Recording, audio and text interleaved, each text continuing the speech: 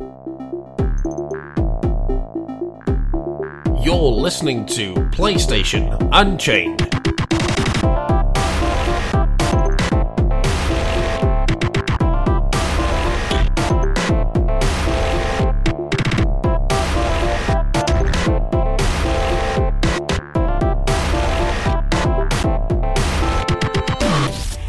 What's up, guys? Welcome to episode 57 of PlayStation Unchained. I'm your host for this evening, Michael Harridance, and joining me is my partner in crime, well, my new partner in crime. We get to that in a minute. Dane Smith. Hi, Dane. How's it going, man? Very good. That's my new opening. Every time. Well, this time it's 7:30 in the morning, so I don't need it as much. But this Monster Chaos energy juice just brings the fire every weekend. That's Dane's job, to bring the fire, yeah. And joining us after a brief hiatus is Mr. Gary Russian himself. How's it going, Mr. Gary? KGB. Mr. KGB is back. Hello. Hello. How you doing today? I am doing okay. I'm reading story right now, which make me very upset. Oh dear, we cannot have upset on podcast. Put book away. And how's the gulag, Gary? It's very bad. One place you never want to be. No. Gary, it's good to have you on again, man. I think it's been a while since I've actually spoke to you in general, so welcome back, man. Dane, as always, it's good to have you on. You guys are probably wondering where Ben is at the moment. Ben is having a small break at the moment, so we hope he will come back at some point soon, so we can resume co-host podcast duties. If that being said, we will crack on, guys, with episode 57. Wow. I don't know where these weeks go. Jesus, we are in October already, and it's only just over 2 months until Christmas. Jesus Christ. Okay, well, first up, guys, we have a juicy rumor to get through. We have this is from an industry insider named Hydux. He claims that at least 2 AAA PlayStation games will be announced in December. These are exclusive first-party PlayStation 4 games. He doesn't really go into any other details, but considering, they're not only described as AAA games, they're also first party, that would lead me to believe at least that we're probably going to get something from Guerrilla Games, who are of course working on a new IP for PS4. These are PlayStation 4 games, by the way. And, I'd like to think that maybe Naughty Dog's new game is going to be announced. Now they're working on Uncharted 4, yes, but they announced earlier this year, I think it was, that they are working on another AAA game, and obviously this is either a new IP or a sequel. I think some people would like to think it's a sequel to The Last of Us, but I don't know what it could be. But I'd say one of them for sure is Guerrilla Games.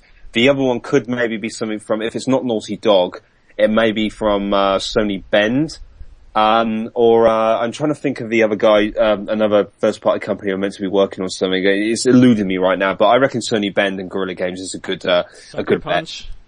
It could be Sucker Punch. I'm trying to, maybe Sony's, London studio. I think they might be working on something. But, so there we go, guys. At least 2 AAA exclusive PS4 games announced, in December.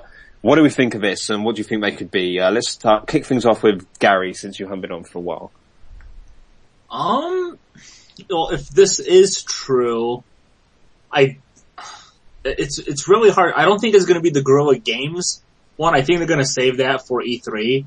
Yeah. I think they really want to close their probably press conference with something huge and impressive, and that's probably what that's going to be. I'm hoping it's going to be something from Sony Bend. I'm hoping it's going to be the next Siphon Filter game that's been rumored in development for probably 4 or 5 years now. Yeah, that's been rumored for a while, hasn't it? Yeah. Yeah, and as for a second game, I have no idea. Maybe they probably won't show it off, but maybe they'll finally reintroduce The Last Guardian as something completely new. Oh, The Last Guardian. Yeah, we can hope. Whenever something comes up on PS4, whether a new game or a rumor, it's all, The Last Guardian, woo! Or it could be something, completely new IP. I don't think they'll show anything from Naughty Dog. Unless it's the Uncharted 4. Yeah, but that was wishful thinking on my part. We probably won't hear what the other new game we're working on for a while, actually. I hope it's The Last of Us 2, but that's just me. Dane, how about you? What do you think about this? What companies could it be? What games could it be? What would you like to see?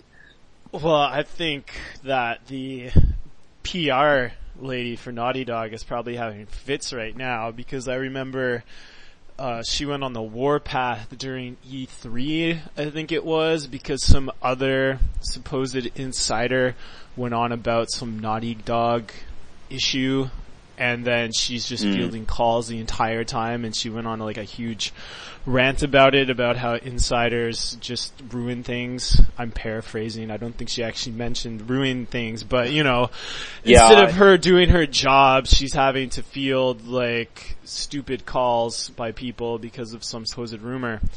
So, who knows what this could be? For all I care, it's just some dude who's on the internet just saying, I right now could say, yeah, Tecmo Koei's got 5 new games in development. Book it. Yeah. Right? It's just a dude. I'm not gonna speculate because it's just wishful thinking at the moment. Yeah. But just to try and balance things here. This guy has got a decent, at least a decent track record when it comes to this kind of stuff. But, nonetheless, yeah, it is still just a guy who's saying stuff on the net. But, picking up on what you said earlier, Dane, just to clarify for those of you who perhaps don't know what Dane was talking about, the Naughty Dog incident was, of course, I wish I could remember the guy's name. It wasn't Tylex. It was another well-known insider, so-called insider, who claimed that there was a behind closed doors session of Uncharted 4 at E3, and there wasn't. And Naughty Dog had to come out and, deny it basically, and actually contacted the guy on Twitter and said, please don't, something to the effect of, please don't create extra work for my team to do, kind of thing, because obviously it wasn't true. So that's what you were talking about there, Dane, I believe. Yes, that's exactly what I was talking about. Yeah, I'm trying to remember the guy's name because I've covered stories with him in it for a while, and he's kind of pretty much, I think people have just like stopped caring about him now because he's like, he was called out by Naughty Dog. So, when that happens, it's like, yeah, whatever, mate. Well, I mean, part of this is just, how much of these insiders are really true? Like, what is your story? There's 2 new games in development by first party people. AAA. And they're going to be announced in December. Yeah. Announced in December. Yeah. Okay. So, of course there's going to be AAA titles in development. Yeah. And it's basically take a wild guess. Boom, December. Okay, he's right. Very good. Anyone could say that. Anyone can be a soothsayer. And if he's wrong, well, he just says, well, I'm just an insider. I got my facts wrong or something. Yeah. I mean, I'll wait until I see it. To me, it's just someone's trying to do the hype train. Yeah. And then those cause problems sometimes because I hate hype. But I was kind of there with you, Dane, when the story came out, but now that Sony has announced that event in Nevada that people can go and check out in Vegas, that's in December, so they could possibly announce games in that event. Well, you know what, you're totally true. You're totally right with that. They could potentially announce games during that time, but I think unless this insider is actually working for Sony, like, quote unquote, and he's pretending not to, I mean, it just ruins, like, plans by companies when people are just leaking information like that. Yeah. When they're not intentionally wanting to leak information, because let's be clear, some of these companies, when they say there's a leak, chances are it's not really a leak, it's they leaked them themselves, to generate hype and interest. So, I'm hoping it's not another Naughty Dog situation. That suck. Not that it was a big deal, but it just sucks for those PR people who have to, deal with stuff like that. I remember Chin had to deal with something with that with TK about someone mentioning they were going to announce, Dynasty Warriors 9 at EGX. And I remember seeing Chin on Facebook being like, well, who's this guy? 'Cause we're not releasing Dynasty Warriors 9 at EGX, which happened like a month or so ago. So, it's just funny how some of these things happen. Yeah, fair enough, man. Moving on now, we've got a story about GTA 5 on PS4. Apparently it's going to take up almost 50 gigabytes of storage. This was information posted on the European PlayStation Store, which has since been removed, writes Simon Sayers for PSU. However, a forum member on GTA forums managed to take a snapshot before the page was taken down. The install size beats Wolfenstein: The New Order, which weighed in at a massive 46.9 gigabytes, to become the largest game in terms of sheer size, on PS4 so far. In comparison, the PS3 version of GTA 5 required 36 gigabytes of free hard drive space. And I'm looking at the picture now, and it does indeed say 50 gigabyte. So there we go. That you can check out the screenshot of that on the actual story on PSU if you do a quick search. Also, GTA 5 will include a new first-person mode that can be utilized both in vehicles and on foot. There will be new story events and more hidden Easter eggs, as well as new customization options, properties and vehicles, not to mention a graphical. This game launches on November the 18th, 2014. However, there have been rumors that the game will be released 2 weeks earlier on PS4 as a kind of timed exclusivity deal. I just combined 2 stories there, may as well. Obviously that hasn't been set in stone, that's just a pure rumor at this point, but there we go. Well, I've got plenty of storage on my PS4, I don't know about you guys, however, I have found myself using the share function a lot more, so I'll probably have to go easy on that for now, but, I don't think to me, to me it's not really a problem because the PS4 does have a nice, 500 gigabytes. I personally don't use a lot of storage space. I don't download games like, from the store and stuff. I have them on disc, most of them. I don't download media and songs, so I have more than enough space. So to me, 50 isn't really, it's like, yeah, cool, I can deal with that. But I don't know how you guys feel. Dane, I'll kick off with you. Well, I would be at negative 50 because I don't actually have a PS4, so there's my big storage problem. But, in all seriousness, I got a question I gotta ask first before I answer is the PS4 similar to the PS3 where you need double the space when you download a game? Like, for example, on the PS3, if the file is 20 gigs, you actually need 40 gigs free on your hard drive before it even downloads. That pissed me up so much, that did. I kept wondering why the game would not install despite the fact that I freed up the amount it said to download, and then I was told well, it's actually double, and I was like, oh, okay. I don't actually know, to be honest, Dane, but I hope not, because that, as I said, that really irritated me. Gary, do you know? I do not know. Once I fill my space up, then I can tell you for sure. Okay. Well, assuming that they fix that problem, it won't be as bad. But I mean, let's put it this way. On my PS3, I got maybe 20 some gigs left. Yeah. And so there's no way in the 9 hells I would be able to delete enough stuff off of my system to download GTA 5 for my PS3. 'Cause that's a good hunk of size. Yeah. But my big concern is not so much like now, my big concern is the future. And I'm thinking like really long term, and viewers will think, wow, this guy is crazy. Why is he thinking 20 years in the future? But for me, I'm thinking, who's going to be able to keep all of these games on one system? Because we're moving to an all digital medium. Like, we have to face facts. It's going to happen at some point, where they're just not going to release discs anymore. And some games we see being localized are like no discs. It's just PSN only. But is Sony going to be around forever until the dawn of time? Who knows? I mean, if I want to go play my SNES games, well, I can just go to, blow the dust off of the system and pop in the cartridge, and there I go. But when we go all digital only, well, if PSN is down, well, I can't download anything. So if PSN suddenly disappears, what I got on my system is what I have for the rest of my life. I can't get anything else that I bought. So my concern is, will hard drives be able to match the speed at which these files are getting bigger and bigger and bigger?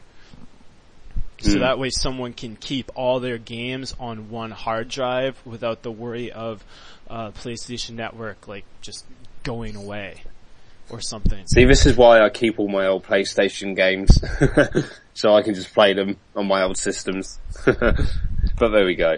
Gary, what about you? Oh, I'm actually not surprised by this.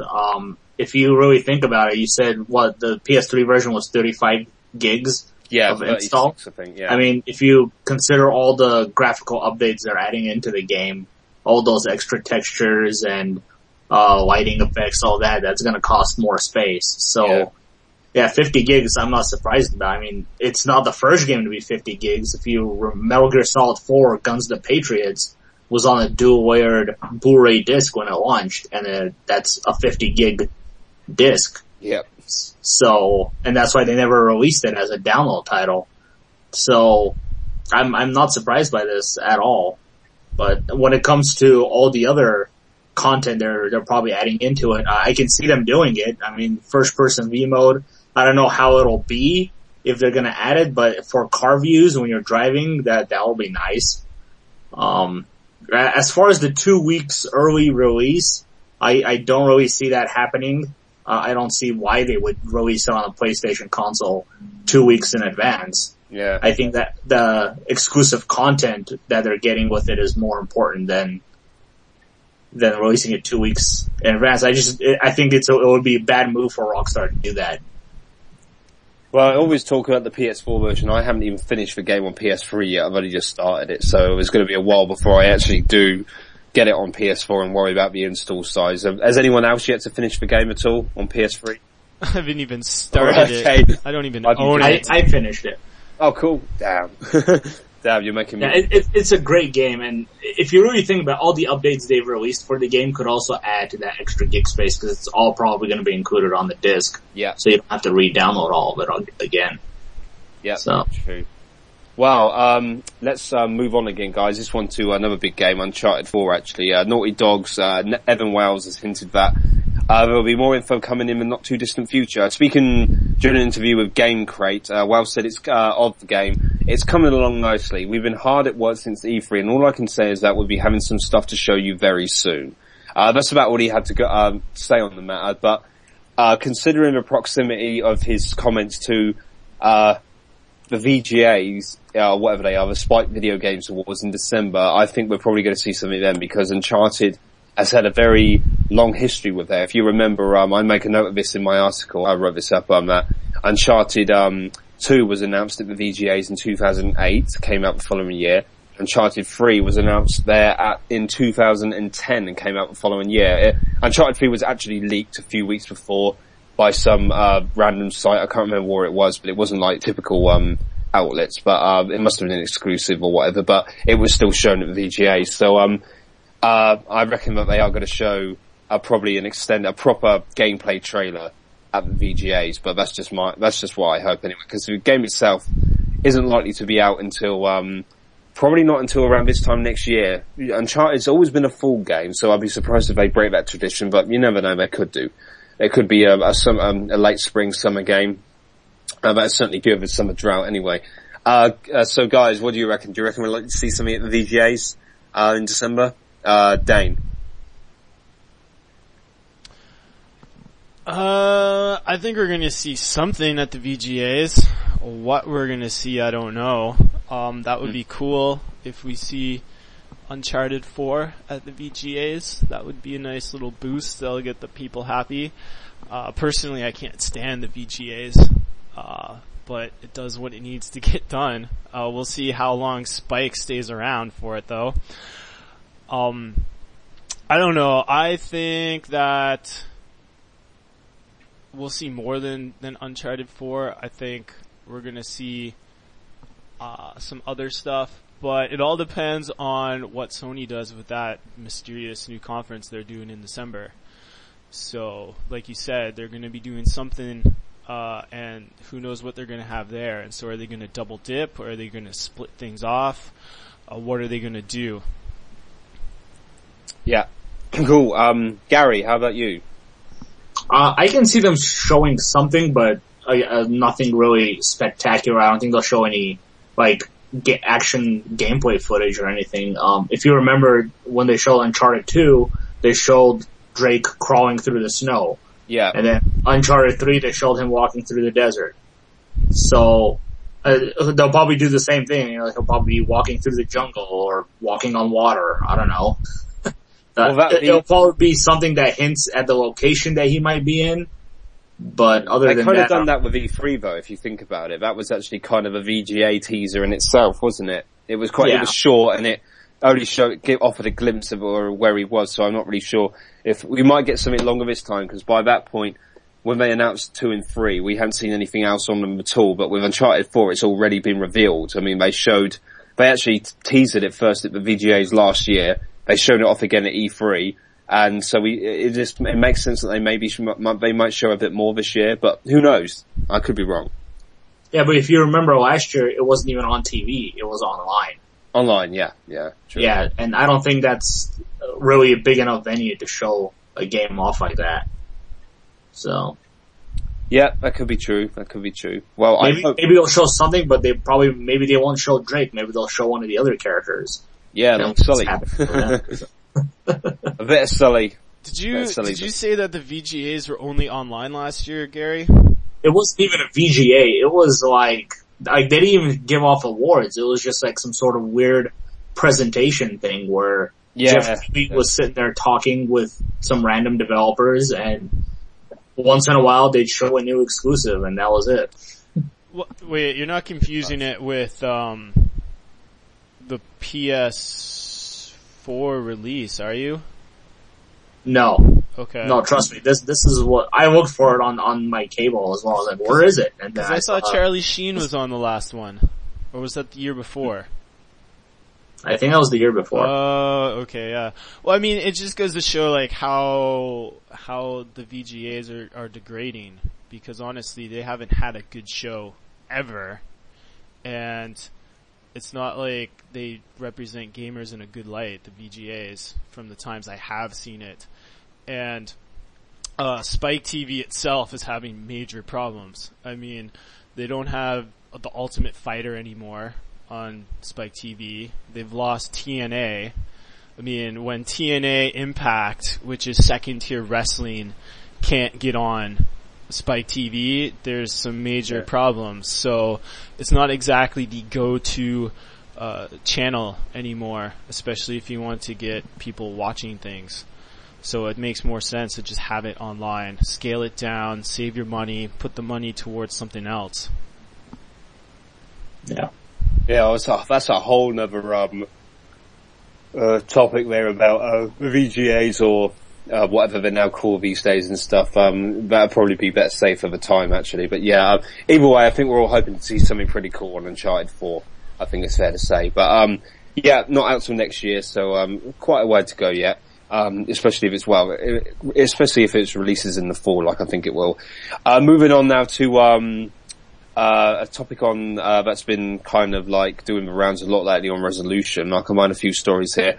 First up, we have Dragon Age 3 Inquisition Resolution has been confirmed on the game's Twitter, and it's at surprise, surprise, 1080p on PS4 and 900p on Xbox One. No news of the how many frames per second it runs at. It was rumoured previously that it was 30 frames per second and 900p on both formats, which obviously wasn't correct.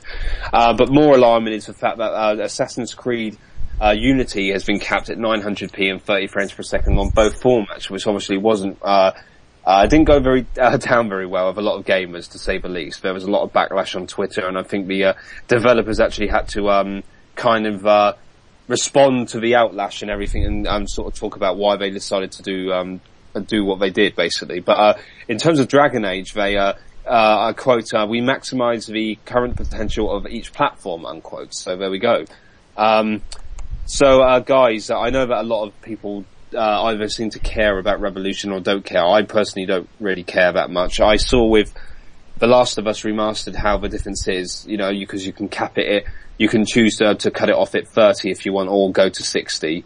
And there is a difference. You can definitely have a difference, and it does look amazing at 60, but it doesn't make a game for me at all. Wouldn't bother me. I could play the game in 30 frames per second. It wouldn't really matter to me. So, especially in a game that I haven't, if you haven't seen something run, if I haven't seen Dragon Age, Assassin's Creed run at 60 frames per second, then I'm not missing anything out as far as I'm concerned. If it runs at 30, that's what my eyes adjust to as what it is. It's not as if I'm comparing it to 60 and then going down to 30. So, that's just how it is for me. So I'm not really bothered about that at all, or the resolution for that matter. But I know it matters to a lot of people because it's not next gen unless it's 1080p and 60 frames per second. But I don't really think the 60 frames per second is going to be quite as ubiquitous as a lot of people would hope for. I think the Dragon Age, sorry, I keep bloody saying Dragon Age. The Assassin's Creed guy says that a lot of he actually reckons that 30 frames per second is actually better for adventure games, and that a lot of developers probably won't be trying for 60 frames per second. So I'm not really too fussed about it at all, although I will admit it does look very nice if you can get it there. But what do you guys think? Gary, we'll start with you this time. Oh boy. I don't have a problem with it like everybody else is. Just like you, I don't really have a problem with the frames or the resolution. Yeah. My problem comes in when one version is purposely held back so it can be equal to all the other versions. Yeah. Which is an Assassin's Creed story. When it comes to the Dragon Age thing, it's kind of an interesting thing that happened with it. They had the live stream on Twitch where they were showing the PS4 version of the game for the first time. Yeah. And somebody asked them a question there, and I guess the way they answered it was misunderstood, or they probably answered it wrong. And everybody assumed that, it's 900p on both consoles and 30 frames a second. So the backlash, of course, kicked in. Activision did it, and now EA is doing it. Ubisoft did it. Now EA is doing it. Activision might be next, and everybody's went on the Microsoft hate. Microsoft is paying them money to make their game the same on the PS4 as it is on the Xbox One. And in a way, it's good that EA or I should say BioWare responded so quickly to the matter. Yeah. And they straight out confirmed what was going on. They're maximizing the potential of both consoles. Yeah. So, they didn't say the frames is gonna run on. I don't see it running past 30 because I don't think that game really can run past 30. If you see how gorgeous that game is without sacrificing, the frame rate and the graphical prowess of it, you can't really do more than 30, especially with all the particle effects that game is gonna have. So when it comes to this Dragon Age issue, it's good to see BioWare respond so quickly, especially when they got attacked so fast for it. Cool. Yeah. Nicely said. Dane, how about you? I know you couldn't give a monkey's toss about this sort of thing, right? It's graphics. I don't really care that much about graphics as long as I can actually see what I'm doing and I can read what's on the screen, then I'm perfectly fine. But in terms of this, I think I'm gonna take a different side as opposed to Gary, where I think if you cap it at 900, like if 900 is the best that the Xbox One can do, like that's the best, as an example, right? And they're gonna purposely bring down the PS4 for it. To me, it just seems like they're doing it for cost cutting. Because there's not a big difference. That's 180 for it, the resolution. So they're basically saying we don't want to spend an extra X amount of money to up the resolution by 180 points when there's not going to be that big of a difference. There's going to be a little, but there's not going to be that much of a difference that they think sales are not going to be hurt by that, and then they save the money. Because who knows how much it costs to do that. You know what I mean? I'm not a graphics designer. I'm not a programmer. Who knows how much it costs to up the resolution from 900 to 1080? It could be a lot of money. Who knows? And maybe they're just deciding to make this a financial reason. It's like, nope, if 900's the best on the Xbox One, then 900's what we're going to do on the PS4. It sucks for the PS4 people who can handle 1080p, but maybe it saves them some greenbacks. Cool, man. That's a good viewpoint there, Dane, on that. I don't know why people are so kind of like, expressive about the whole, resolution and frame rate thing. I don't know, it just never has bothered me that much. You know, I just think people could be focused on more important things like the gameplay, you know, for example, and the frame rate and all that kind of stuff, but there we go. Okay, well, just go through quick fire stories now. Sony's Jed Ashforth has teased up there lots of extremely cool things in the pipeline for Project Morpheus. PlayStation Now has been confirmed for PS TV and Vita, starting on October 14th. That's on Tuesday, because by the time you hear this, it will be up. We should be up, starting the new week. At the moment, it's next week, so on Tuesday the 14th. And, Capcom has released a new, graphical comparison, compilation for the, HD, remake of Resident Evil, which compares the, PS4 version with the Wii version, which is pretty much the same as the original GameCube remake, except it's in slightly higher resolution. Makes for some good viewing. Also, Nolan North and Hugh Laurie are also on board the cast for Little Big Planet 3. So, that's the news, guys. We should probably get into some reviews now. This has been quite... The reviews. What? This is where the fire's brought. Yeah, well, this was quite a shitstorm over this, if you'll excuse my, oh God, Sugar, we shouldn't be swearing, should we? I do naughty! You're a naughty boy, Faulty! Don't do it again! Just to quote Faulty Towers there, if anyone's British like me and watches John Cleese and Faulty Towers, you'll hopefully have a laugh from that. This is what happens. That's the coolest thing I've ever heard. This is what happens when Mike is really tired. Oh, it's great. What else we have, Kyle's review of Drive Club, which he subtitled was Greatness Arise. This caused over 200, generated over 200 comments. Well, before we get into that, let's quickly go to the score, which is handy by clicking on the button that says go to score. He gave us a, drum roll, 9.5. He summarizes Drive Club blends the complexity of realistic simulation with inventive mechanics and gives just enough leeway to evoke heart-pumping power intensity in every kind of racing fan. A graphical darling with fresh multiplayer ideas to match Drive Club is irresistible and pushes the genre forward. He likes the extremely fun, unpredictable driving, the fact that the social challenges yield replayability, and the jaw-dropping graphics. However, he disliked the fact that subjective collision and corner penalties and there's no tutorial events. Again, he gave us a 9.5. To say this was quite a polarizing review would be a gross understatement. This really did split our readers down the middle. A lot of people were very there was a lot of responses. There were 200 comments. Some people agreed. But a lot of you disagreed as well. They're quite emphatic about how much they disagreed. In fact, to the point of being, I personally would call it trolling, actually. But there we go. That's just me. I don't know why a lot of people seem to take Metacritic as gospel, and they point out by saying, "Oh, this site is giving giving it a bad score, so you must be wrong, you're a fanboy, it can't be right, the game sucks."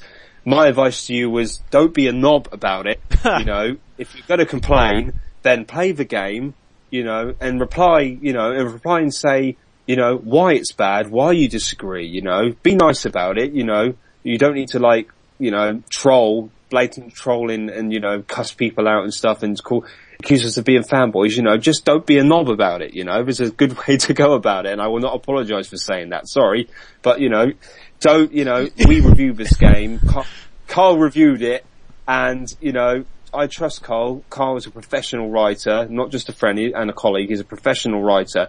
He spent a lot of time on this game. And the sad fact is a lot of the people criticising the review haven't actually played the game. They just assume that because such and such gave it a 6.0 out of 10. I'm not going to say who, obviously. We don't name other sites here, you see, we're like that. But, that doesn't mean that we're wrong and they're right. It's all about opinions at the end of the day. Yes, we may be a PlayStation site, but we are also made up of enthusiastic gamers, We've been playing games for God knows how long. I'm 30. I've been playing games since, 1988. Can I for heaven's sake, interrupt you for a We know second, what Mike? constitutes... As much as I love this, I think the reason why this is so polarizing is simply because, just no offense when I say this, but you sound really defensive about it. And to me, I gave two craps about the comments on it because they were trolls, and I left it at that. Because once, and I'm stealing your thunder here, because we're gonna talk about a couple other reviews, but when my Persona review came out, no one mentioned anything about that. And that was probably an even crazier score.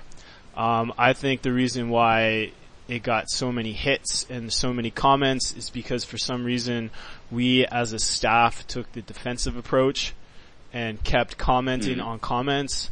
And I think if we didn't, then it would not be as polarizing as it was. We would have just let the trolls eat each other and go on that. Well, it's funny you say that because normally I would not even reply to these things. I actually just posted one or two replies. I felt like, everyone else was jumping in, so I thought, I put my 2 pence in, but normally that would be my take. I usually do. I mean, I never really bother with comments at all. People are gonna hate. I'm like, yeah, cool, whatever, mate. You keep smoking that stuff, whatever. But I don't know. It just annoys me. I think that's why, because it was just so blatant trolling. It's just like I can't comprehend why these people would do this kind of thing. And they're probably listening to me right now. You know who you guys are. They don't play the game. They don't play the game. They just think because some people give it a bad score, everyone else is wrong, and they jump on that, even though they haven't played the game. It just doesn't does not compute, system overload. Doesn't make sense. They can do it because we responded, and that's how they keep feeding the fire. But I mean, it's gonna happen with every single PS exclusive. It happened when I did God of War. I mean, it doesn't matter what score we give it. It's a guarantee. It doesn't matter what score we give the game. If it's a PlayStation exclusive, because we're a PlayStation site, it's gonna be a crap storm. I mean, I gave God of War a 6.5. Insanity. Glenn gave Infamous a 10 out of 10.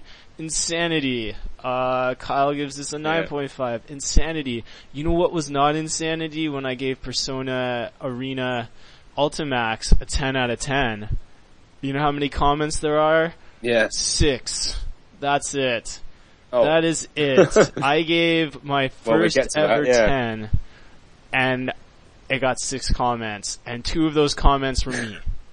Just simply replying. Wow. That was it. I'm like, oh, this guy wants to know about scores. I just link him Metacritic.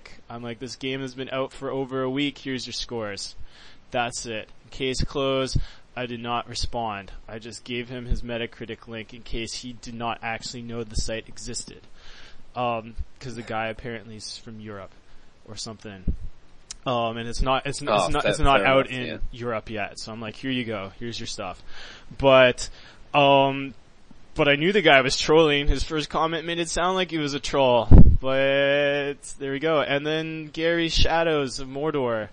Right? How many comments? Yeah, we will be getting to these reviews, so don't worry, man. Actually, I'm on your, we should probably move on from Joyko, but for everyone who has given some constructive criticism and or support or whatever, then thank you very much for that. To all the trolls, go back to your cave. But there we go. Okay, then we moved on to Dane's Persona 4 Arena Ultimax review. Yes, as Dane said, he gave it a 10 out of 10. Wow, this is quite interesting. The final word. Ultimax takes the original and makes it better. There is something for everyone, from a solo player to the fighting enthusiast. Atlus also continues their Persona narrative, emphasizing that this is a series integral to the Persona brand as a whole and not an easy cash-in. A must-buy for anyone who likes fighters and or the series. You liked the Advent-grade approach to the story, the amazing soundtrack that fits their characters like a glove, and the game, the fact there's a game mode for everyone. And for negative, nothing. It's a 10 out of 10. Nicely done. How can you give it a negative if it's a 10 out of 10? I'm like, nope. Yeah. But, I'm just looking at the, comments now and stuff. Yeah, there's your link, as you said, to Metacritic. I mean, I would love 200 comments on my review. I would certainly love that, but honestly, it's not a exclusive game, so it's not going to get it. It's not, well, Persona's more niche, isn't it, compared to something like Drive Club, so, Still, but the point is, it's not exclusive, and that's why. Not exclusive, yeah. Yeah. But to go on a more positive direction, yeah, it's a 10 out of 10. Any fighting game fan, any Persona fan should buy it. It is worth it. I tried to find something wrong with it. I tried to find something wrong with that game to give it a 9.5. I'm like... Well, if it was that difficult to find something wrong with the game, then that justifies the 10 score for me, to be honest. Because something wrong should come to you instantly. You shouldn't really have to think about it, to be honest. Because last year I did the first review for the European release, and I played that game exclusively. I even wrote the trophy guide for it for another site, and so I knew the game very intimately, and that was a 9 out of 10 because there was like a few problems, especially with online. Come here, what happens? It's fixed. Everything's fixed. I got a really crappy internet situation, and yet I could play online like a snap of a finger. 0 problems. I think it's probably going to be one of the more as weird as it's going to sound, it's one of the more underrated fighters on the market, even though Metacritic has it as an 86. I think a lot of people aren't going to get into it because it's not like a Street Fighter, it's not like a Mortal Kombat. It's it's the Blaze Blue fighting system, for those who know that. What I enjoyed the most about the game is the fact that it has a story longer than an RPG. The amount of story in that game is just astounding, especially for a fighter. And for a fighting game, for a fighting game, it's more than an RPG. And the fact that Atlus said, we will pay to localize a book, and then half of that book we will pay people to voice act it, even though you don't even need to play the story whatsoever. You can just skip the story. It's a fighting game. What's the story for? Yeah. But it links the entire series together. There's allusions to Persona 5. So people who are interested in Persona 5, it gives away a little bit of the story of Persona 5, or it's hinting at it, which is really cool how they're linking everything together. It's not just some standalone, like, what if game. It's all linked together, so it's very integral to the brand. So my problem is when they come out with Persona Arena 3, I'm going to be thinking, crap, is that another 10 out of 10 because of my review philosophy? So I gotta kind of have to hope there's something wrong with it, or else there's another 10 out of 10, because if it's just as good as this one, well, it's pretty easy what score I'm going to give it. Cool, man. Well, as you said, Gary reviewed Middle of Shadow of Mordor. Gary, you gave us a 9 out of 10. And you said, for the final word, combining the traversal and exploration of Assassin's Creed and the combat of the Batman Arkham franchise, Monolith Productions has created not only the best the title in the Middle-earth franchise, but probably the best action title of the year. You like the satisfyingly brutal combat, the plethora of collectibles, and the Nemesis system. However, you dislike the poor supporting characters, the collision detection, the fact that the main character is prone to erratic jumping. I've actually really wanted to get this game, but I haven't got around to it yet. Gary, you obviously enjoyed this. I take it Lord of the Rings fans are going to really enjoy this, yeah? Oh, Lord of the Rings fan will definitely enjoy this, especially from a story perspective. Cool. The story in this one kind of, I put in my review, it's kind of like a prequel story to Sauron and how he was able to get the rings forged for him, and how he was able to corrupt everyone around him to do that. It's fantastic stuff. Yeah. In my opinion. Cool, man. Excellent. And I'm just trying to think, I don't want anything spoiled. Are there any, like, cameo appearances from any famous characters at all? The only cameo appearance is Gollum. Okay, cool. Which unfortunately isn't voiced by Andy Serkis. Oh, wow. But the person who voiced him it sounds exactly like Andy Serkis's Gollum. So, Oh, that's cool. You just wouldn't even be able to tell the difference. Oh, great. Wicked. Yeah, but like, I also want to say something really quick. The Nemesis system in this game is probably, in my opinion, the first real innovation in this new console generation when it comes to action games. And I really hope more studios utilize a system like it, because it's just so much fun to encounter enemies that remember how you fought, what you did to them, and find a way to counter those moves that you used against them. It's incredible stuff.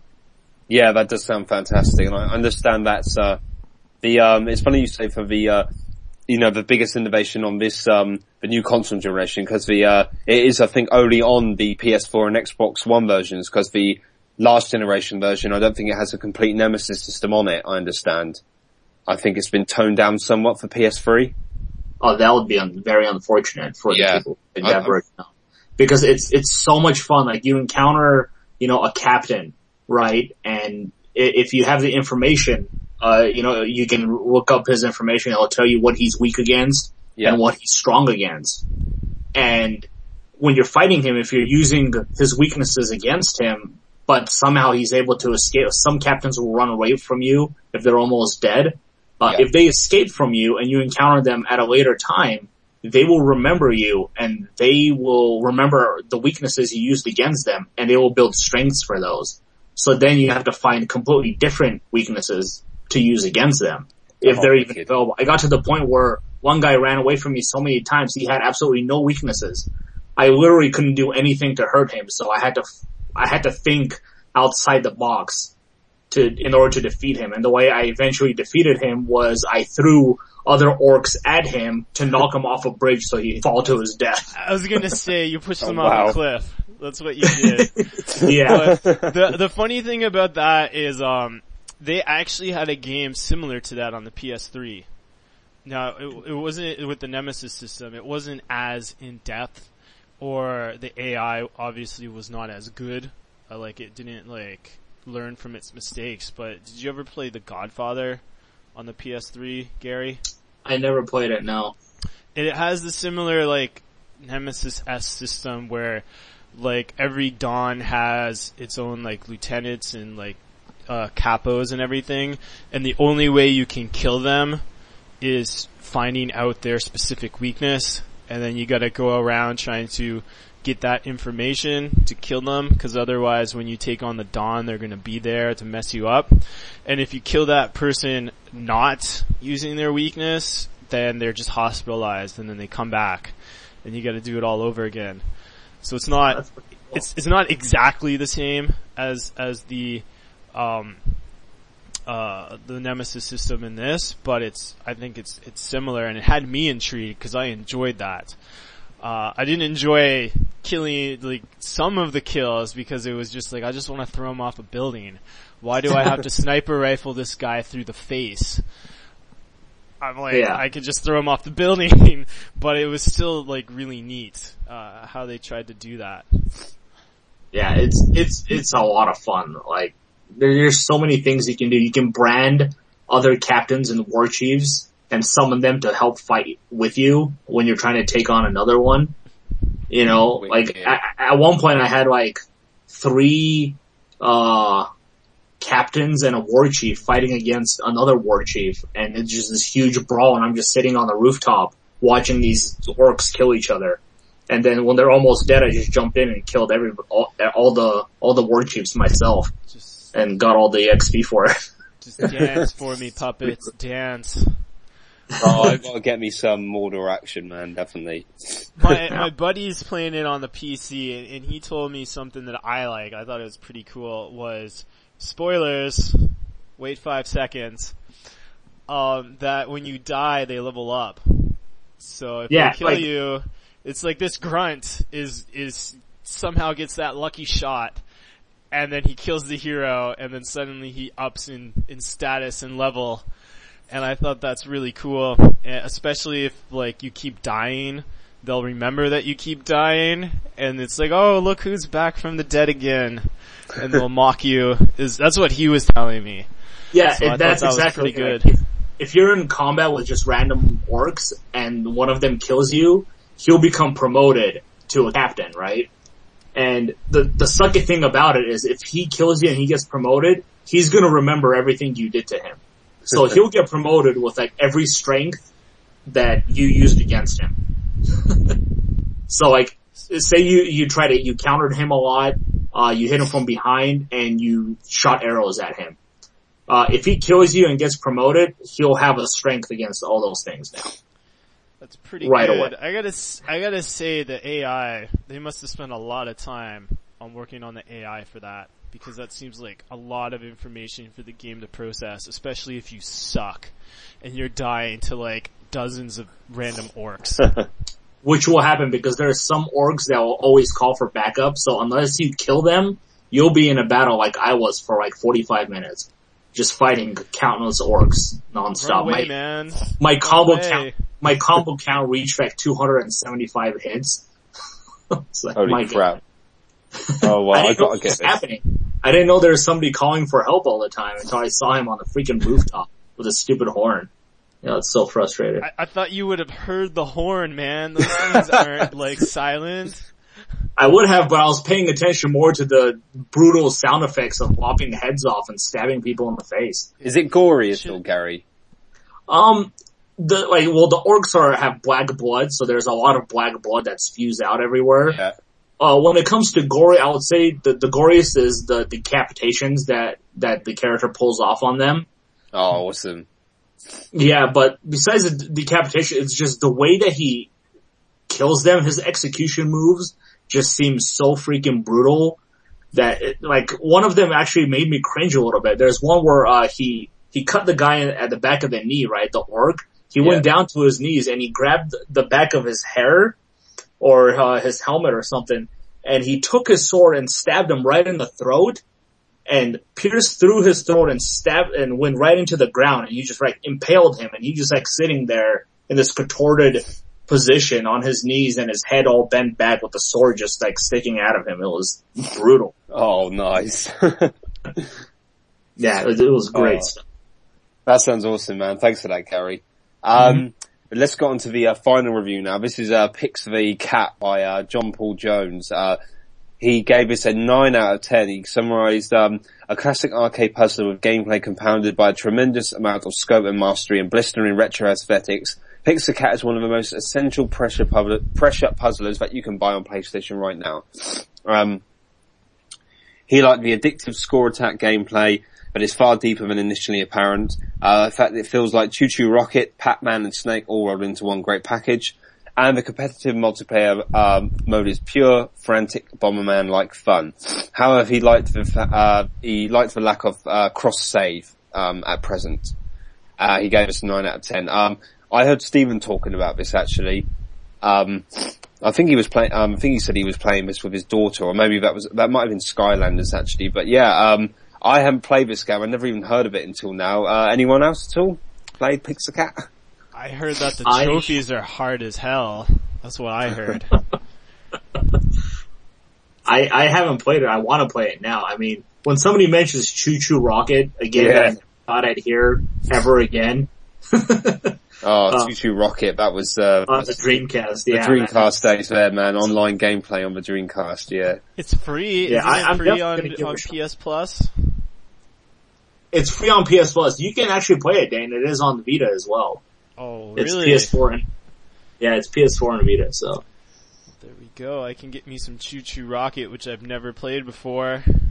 Oh, not Choo Choo Rocket. I'm talking about Pix the Cat, sorry. I sorry. know what you mean. I just mean I've never played Choo Choo Rocket on the Dreamcast, so I don't have that nostalgia push for me like you do, Gary. Oh, okay. I'm all about nostalgia. I've got to bring up my Dreamcast and play some Shenmue sometime. That's another topic though. Well, speaking of what we've been playing, guys, that's what our next topic is. This is where I tend to have a little break and let other people do the talking because my throat's pretty knackered. So, I'll let you guys kick off first. Gary, what games have you been playing lately, my friend? My God. Outside of Shadow of Mordor, I have been playing, Dust and Elysian Tale, which we got free on PS Plus, which is a fantastic game. I'm sad that it took so long to get to a console, the Sony console. I have a Wii U now, that I got from my birthday. So I've been raging and wanting to kill my friends in Mario Kart, literally. I think I'm gonna defriend some people because of that game. I started, I haven't gotten too much into Super Mario Galaxy. I love Mario, so I don't really care what kind of Mario it is. It's gonna be on my playlist. Cause I've been playing a lot on my Wii U. I'm playing a game on my Vita, which I can't talk about. All I can say is, my God, what did I get myself into? Oh man, you know what? I would be doing that if I didn't get hit with another review. So I would, cause Ernest came to me first and I'm like, sorry, I can't. I already have another RPG to play through. So. Yeah. So I can't really talk about it.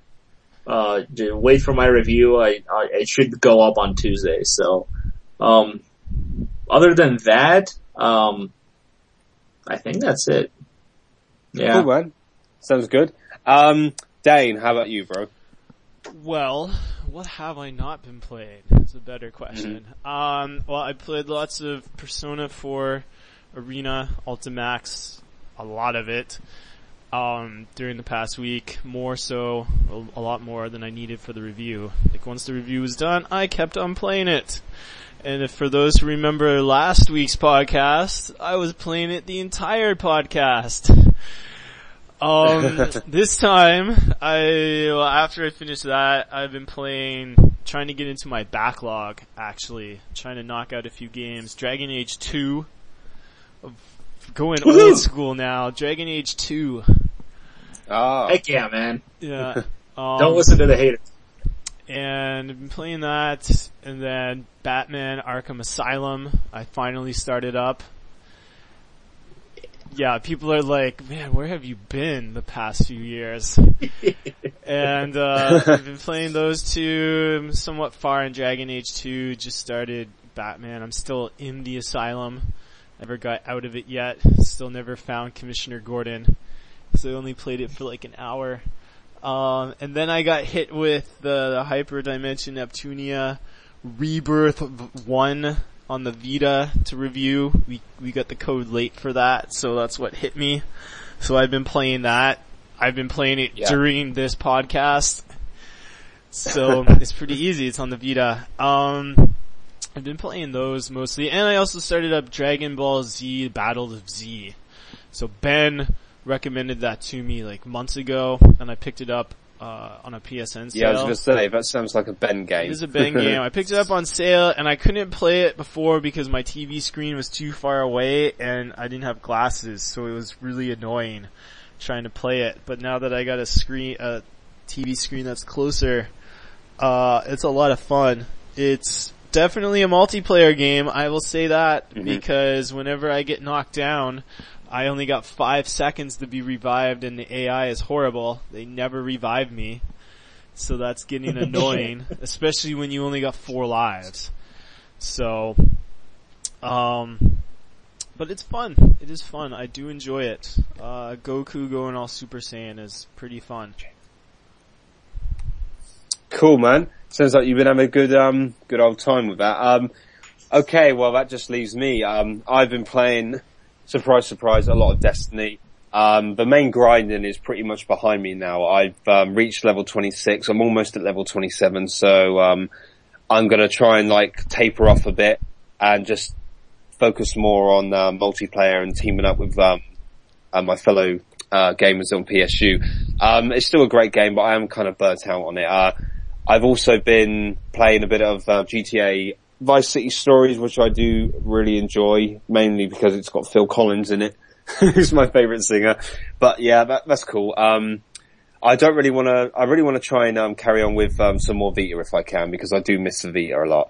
Apart from that, I have actually installed the new War Thunder update and taken that for a little spin. I went up as the Germans, killed 8 people, which is pretty good. because I haven't been on it a few months, because I tend to, War Thunder is a game that you really need to practice on, and you kind of like forget, you know, the more subtle control methods and stuff, you tend to forget how things go and everything, the nuances and stuff of the controls. So I was actually quite surprised that I managed to do that well. From what I've seen of the update, I've only seen a couple of new planes added, and the new hangar design, and the new sound effects, which sound really cool. But I haven't really delved into the update that much, so I'm gonna probably start playing that a lot more now, because I do miss the game and I've had a lot of fun on it. It's a great game, so I'll probably be dipping into that a bit more. But yeah, that's pretty much it for me. Before we wrap up, guys, Dane has just popped off to the washroom. So, Gary, is there anything you need to say, any shout-outs you want to do to anyone at all, anything you want to say quickly before we move on to contacts? Shout-outs, a shout-out to Ben, actually. Cool. I know you'll probably be listening to this, Ben. Hope you're doing good. Yeah, hope you're doing good. We miss you, man. Hope to see you soon. That's pretty much it, yeah? Yeah, for my shout-outs, yeah. Yeah, well, I echo that with Ben, shout out to Ben. Hope you're listening, man. Hope we can play some Destiny again soon, dude. Just, hit me up with an email sometime, man. You know, get talking. It's been only been a couple of days, but that's a long time. That's a long time without Ben in our lives. Yeah, well, I'm actually going to end this podcast in honor of Ben. I'm sure he'll appreciate it, but we can't do that actually at the moment, not until Dan gets back. But, so for now, if you want to contact any of us guys, you can contact me at mike.harradence@psu.com, or you can contact our Twitter at psu.cot, oh, here we go again. It's the curse of the Twitter, man. When I'm tired, I just can't say it. psu.dotcom. I think that's right, isn't it? I think so. Yeah. Oh God. I tell you, Glenn and Ben is gonna have a right laugh about that, because I always screw it up. I used to always have trouble saying our Twitter for some reason, and when I'm just really tired, because it's just like, it's 12:35 a.m. and I am so tired right now. I know that was my own fault and I just screw it up, but yeah, you know the Twitter by now. Send us a tweet, or you can contact us, at podcastpsu.com. So, we're just waiting for Dane to come back now, so until then, Gary, would you like to tell our viewers how to contact you, my old friend?